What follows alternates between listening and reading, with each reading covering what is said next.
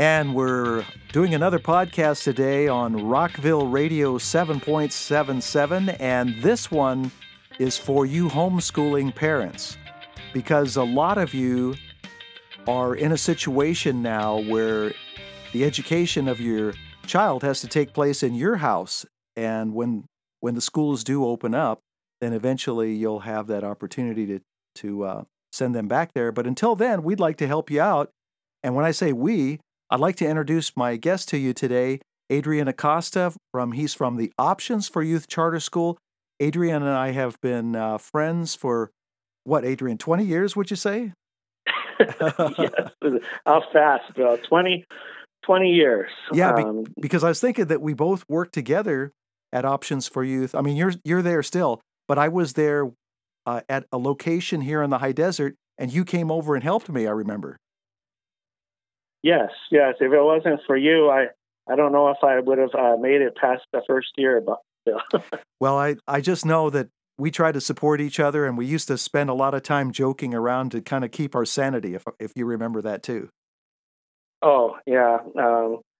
Laughter does good like a medicine, and trust me, it made it easier to go to work. Yeah, that's true. That's true. Well, as you heard, Adrian is a teacher still with Options for Youth Charter School. Adrian, you've been teaching for how many years now? 20 years, Bill. That's when it started. I started with business administration. That's what I got my degree in. I got out into the real world, as they say, and it didn't pan out. And I was very scared, and I'm like, what can I do now? And so I put two and two together. I said, I always like learning, like working with kids. And here I am 20 years later doing something that I never imagined doing to begin with. And you're primarily still teaching grades 7 through 12, is that correct? Yes, I am, 7th through 12th grade. Okay, and as I mentioned, we would like to help you out if you are in the situation, as I mentioned earlier. This is maybe your first time educating one of your kids in your house. And so what Adrian and I want to do, because we both have the teaching background, I was a teacher for 24 years, we have a few things, I think a few basic things that we can share with people. Let me tell people too that where you work, Adrian, where you and I used to work as well, it's a charter school, so it's independent study. In case you as a listener don't understand what an independent study means, it means that the charter school is giving you the materials, and your child is having to complete the materials at home and then turn them in at the charter school. Did I get that right, Adrian? Yes. I know there's a lot of confusion with, students who come from the traditional school setting. A lot of times they think they have to pay for it, and they don't. It's funded by tax dollars, just like traditional school. And anybody can come in. Anybody can enroll, right, Adrian? Oh, yes. It's open to anybody. It's kind of like a hybrid. You have packets that students work on at home, as well as classes where they have to come in and be taught as in a traditional classroom. So it's kind of like a hybrid. Now, the home part, let's talk a little bit about that, because I want to kind of focus on that. Adrian, how do you, as a teacher, help the folks that when the kids are taking the packets home, they're taking the materials home, what kind of advice do you give them? Well, the main thing is to keep in constant communication with me. Yes. And that's via email. I've learned kind of quickly, because we had to learn kind of a new model of teaching where I use primarily Zoom and Google Meet. Google Meet is free. It's part of the Google Suite of Education, free to everybody. And I can use that to interact with my students on camera, and they can see what I'm, writing on the board. I'm a math teacher, so I have to show them visually, and we interact that way. Communication's key, though. They send me emails. We use something called Google Meet, Google Hangouts, and for a writing interface, I use something called a Jamboard. And I can interact with my students that way, and learning takes place primarily through those means. Yeah, that's great. That's great because this is all stuff that they can do right from their home. And what about you and I talked about this before the program, the supplemental things that resources and things like that. What about those kind of things, Adrian? Oh, yes. Because, sometimes it's not the most ideal, because I deal with students inside the classroom where, I actually see them physically. But because of COVID-19, it kind of forced us to do more where I'm using, online material and interacting with them through that means too. So it's kind of a combination of both. And usually it's easier to help students when they're right there. Okay, that nothing can really take away from that being the most effective means of educating students. But sometimes it doesn't work that way. Sometimes the parents can't bring their students to school or their kids to school. So we had to find alternative means. And, you can't teach them, we have 2-hour blocks where we teach them. And they're not going to learn everything in those 2 hours. Some kids will learn it regardless.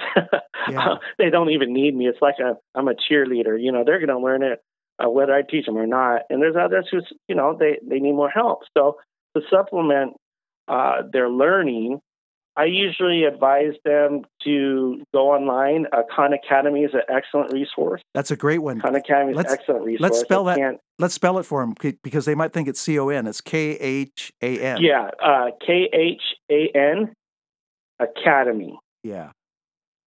.org. Excellent, excellent, excellent resource. Again, it's a great supplemental tool. You can use it for teaching, but the only disadvantage with respect to that is you can't interact with it, but you can go back and replay it if you don't get something. So that's good. Yeah. And I teach math. They have a wide variety of subjects, science, wide variety of subjects. So that's usually the number one resource I point students to. There are others. Again, I'm a math teacher, so I'm kind of biased and partial here. I use IXL.com. Literally IXL.com. You look at any search engine, it'll take you there. YouTube, just type in on YouTube, what you're looking for. Great supplemental materials by teachers and people who are not teachers but know the material well. Yeah, and I think like you said, Adrian, any subject. We're talking any subject, science, math, like you said, history. Yes, I wish I had this when I was in school. Yeah. And when I didn't understand something, I was like, what do I do? Yeah, they got it all right here. I mean, right there on YouTube. And like you said, Khan Academy. I mean, and like we're saying, physics, geometry, right, Adrian? It's all there.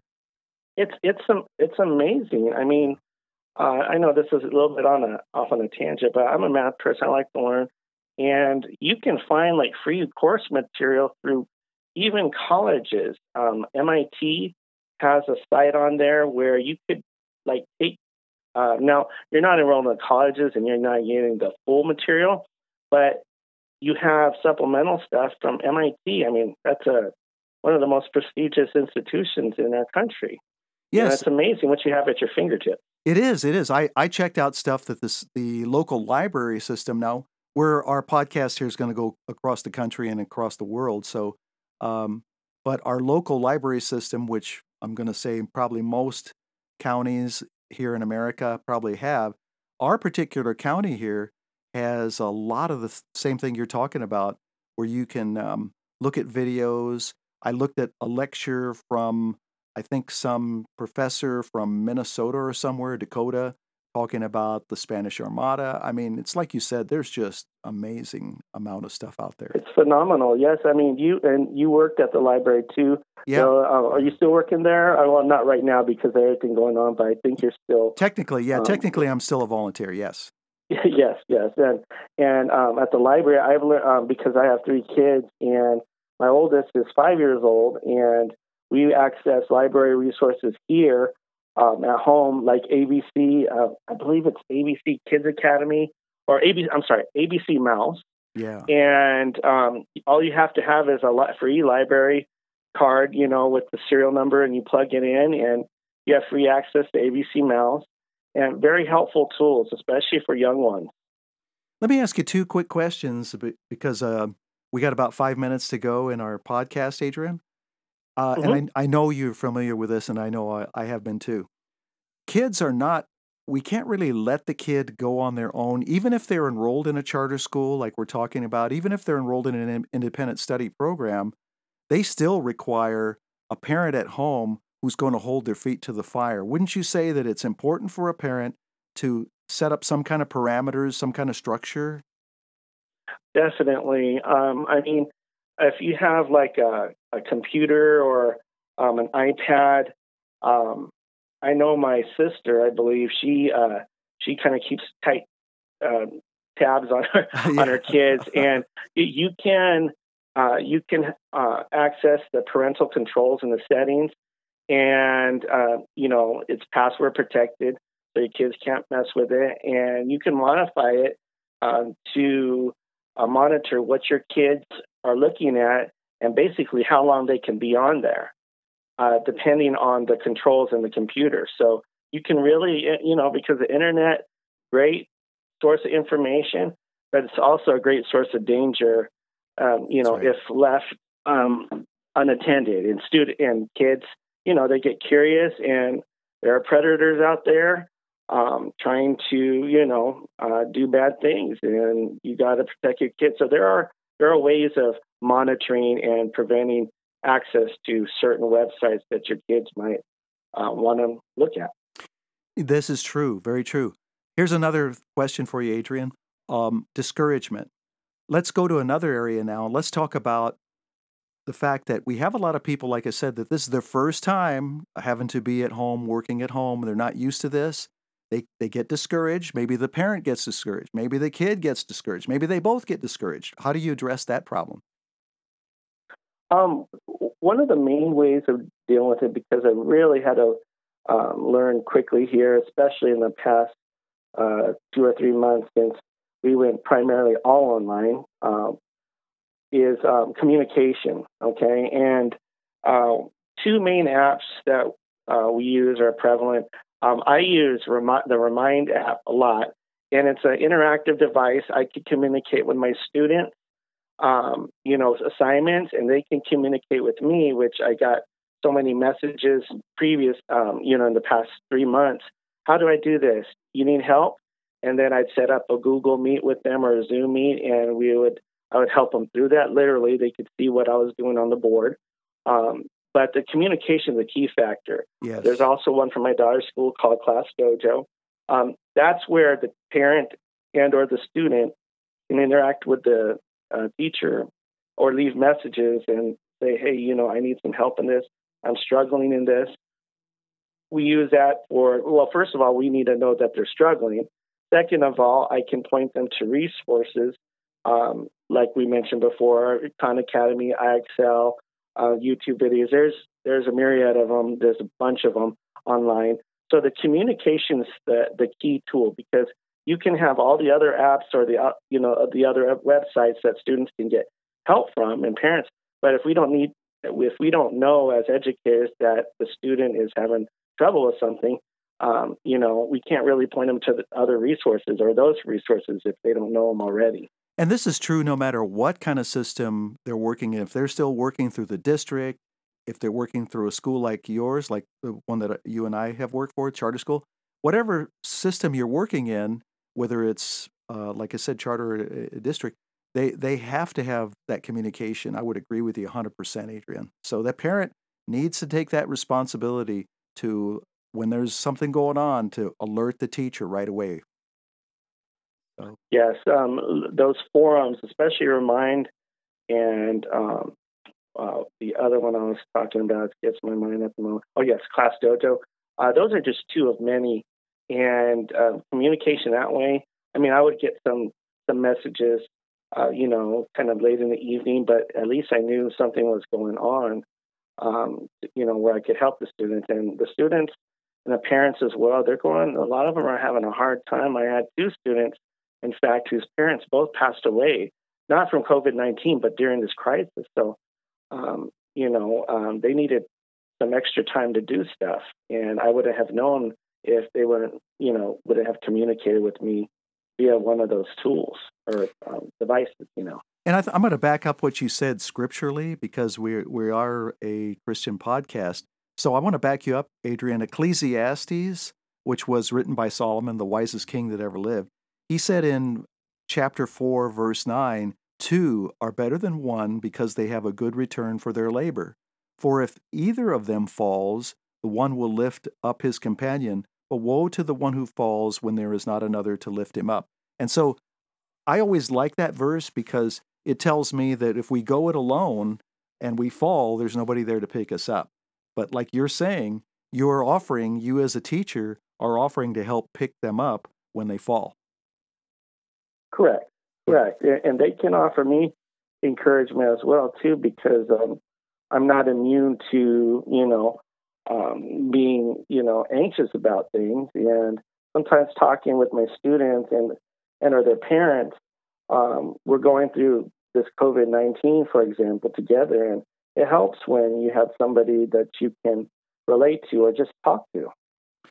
And also, I wanted to tell parents, too, that Luke, this is one that I liked. When I retired about 3 years ago, but the last classroom assignment I had, and actually I tried to always remember to pray, so I want to encourage the parents to always pray each day as you're getting ready to help your kid out, help your student out at home.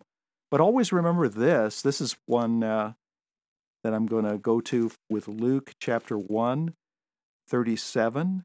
And it says right here, "For nothing will be impossible with God." So that's what I always remembered in every situation, to look to the Lord always for help. Wouldn't you say that's true, Adrian? Oh, definitely. I mean, there's been a lot of anxious moments in this past 3 months in particular. And I know I keep referring to the past 3 months, but there's a lot that's happened. And from my point of view, I mean, I wasn't too sure how this was all going to work out, especially with the kids, since we switched up totally online just for the time being. But it was very new in that respect. And, I have a family. I work with students. I didn't want to get this COVID-19. Nobody does. Right. But it happens to people. And what helps me is, honestly speaking, is when I go outside, I enjoy going outside and just taking a breath of fresh air and enjoying God's creation, especially at night when I can see His creation. And it's unmistakable that we have a creator, because just so glorious. And I look at all those stars, and I recall David saying something to the effect, when he looked up the stars and considered their infinitude, basically, that he goes, "What is man that thou art mindful of him?" And I look at the stars. I know God's there. It just reassures me. And the same Creator who made all those made me, and He can take care of my needs and my anxiety. That helps put my mind at ease.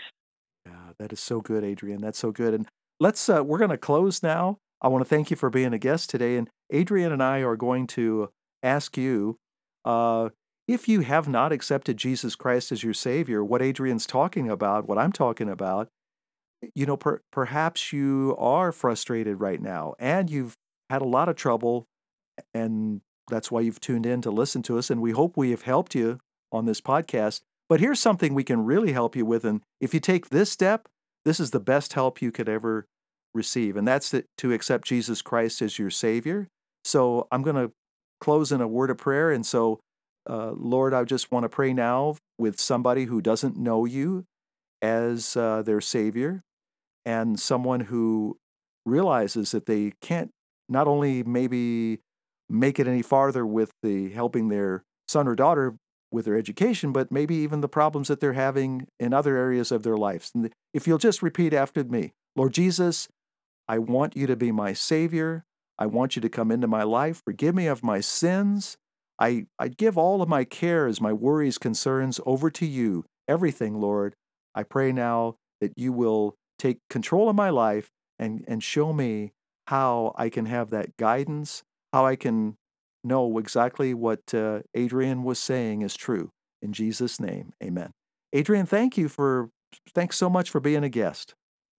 Well, thank you very much, Bill, for having me. I had a lot of fun.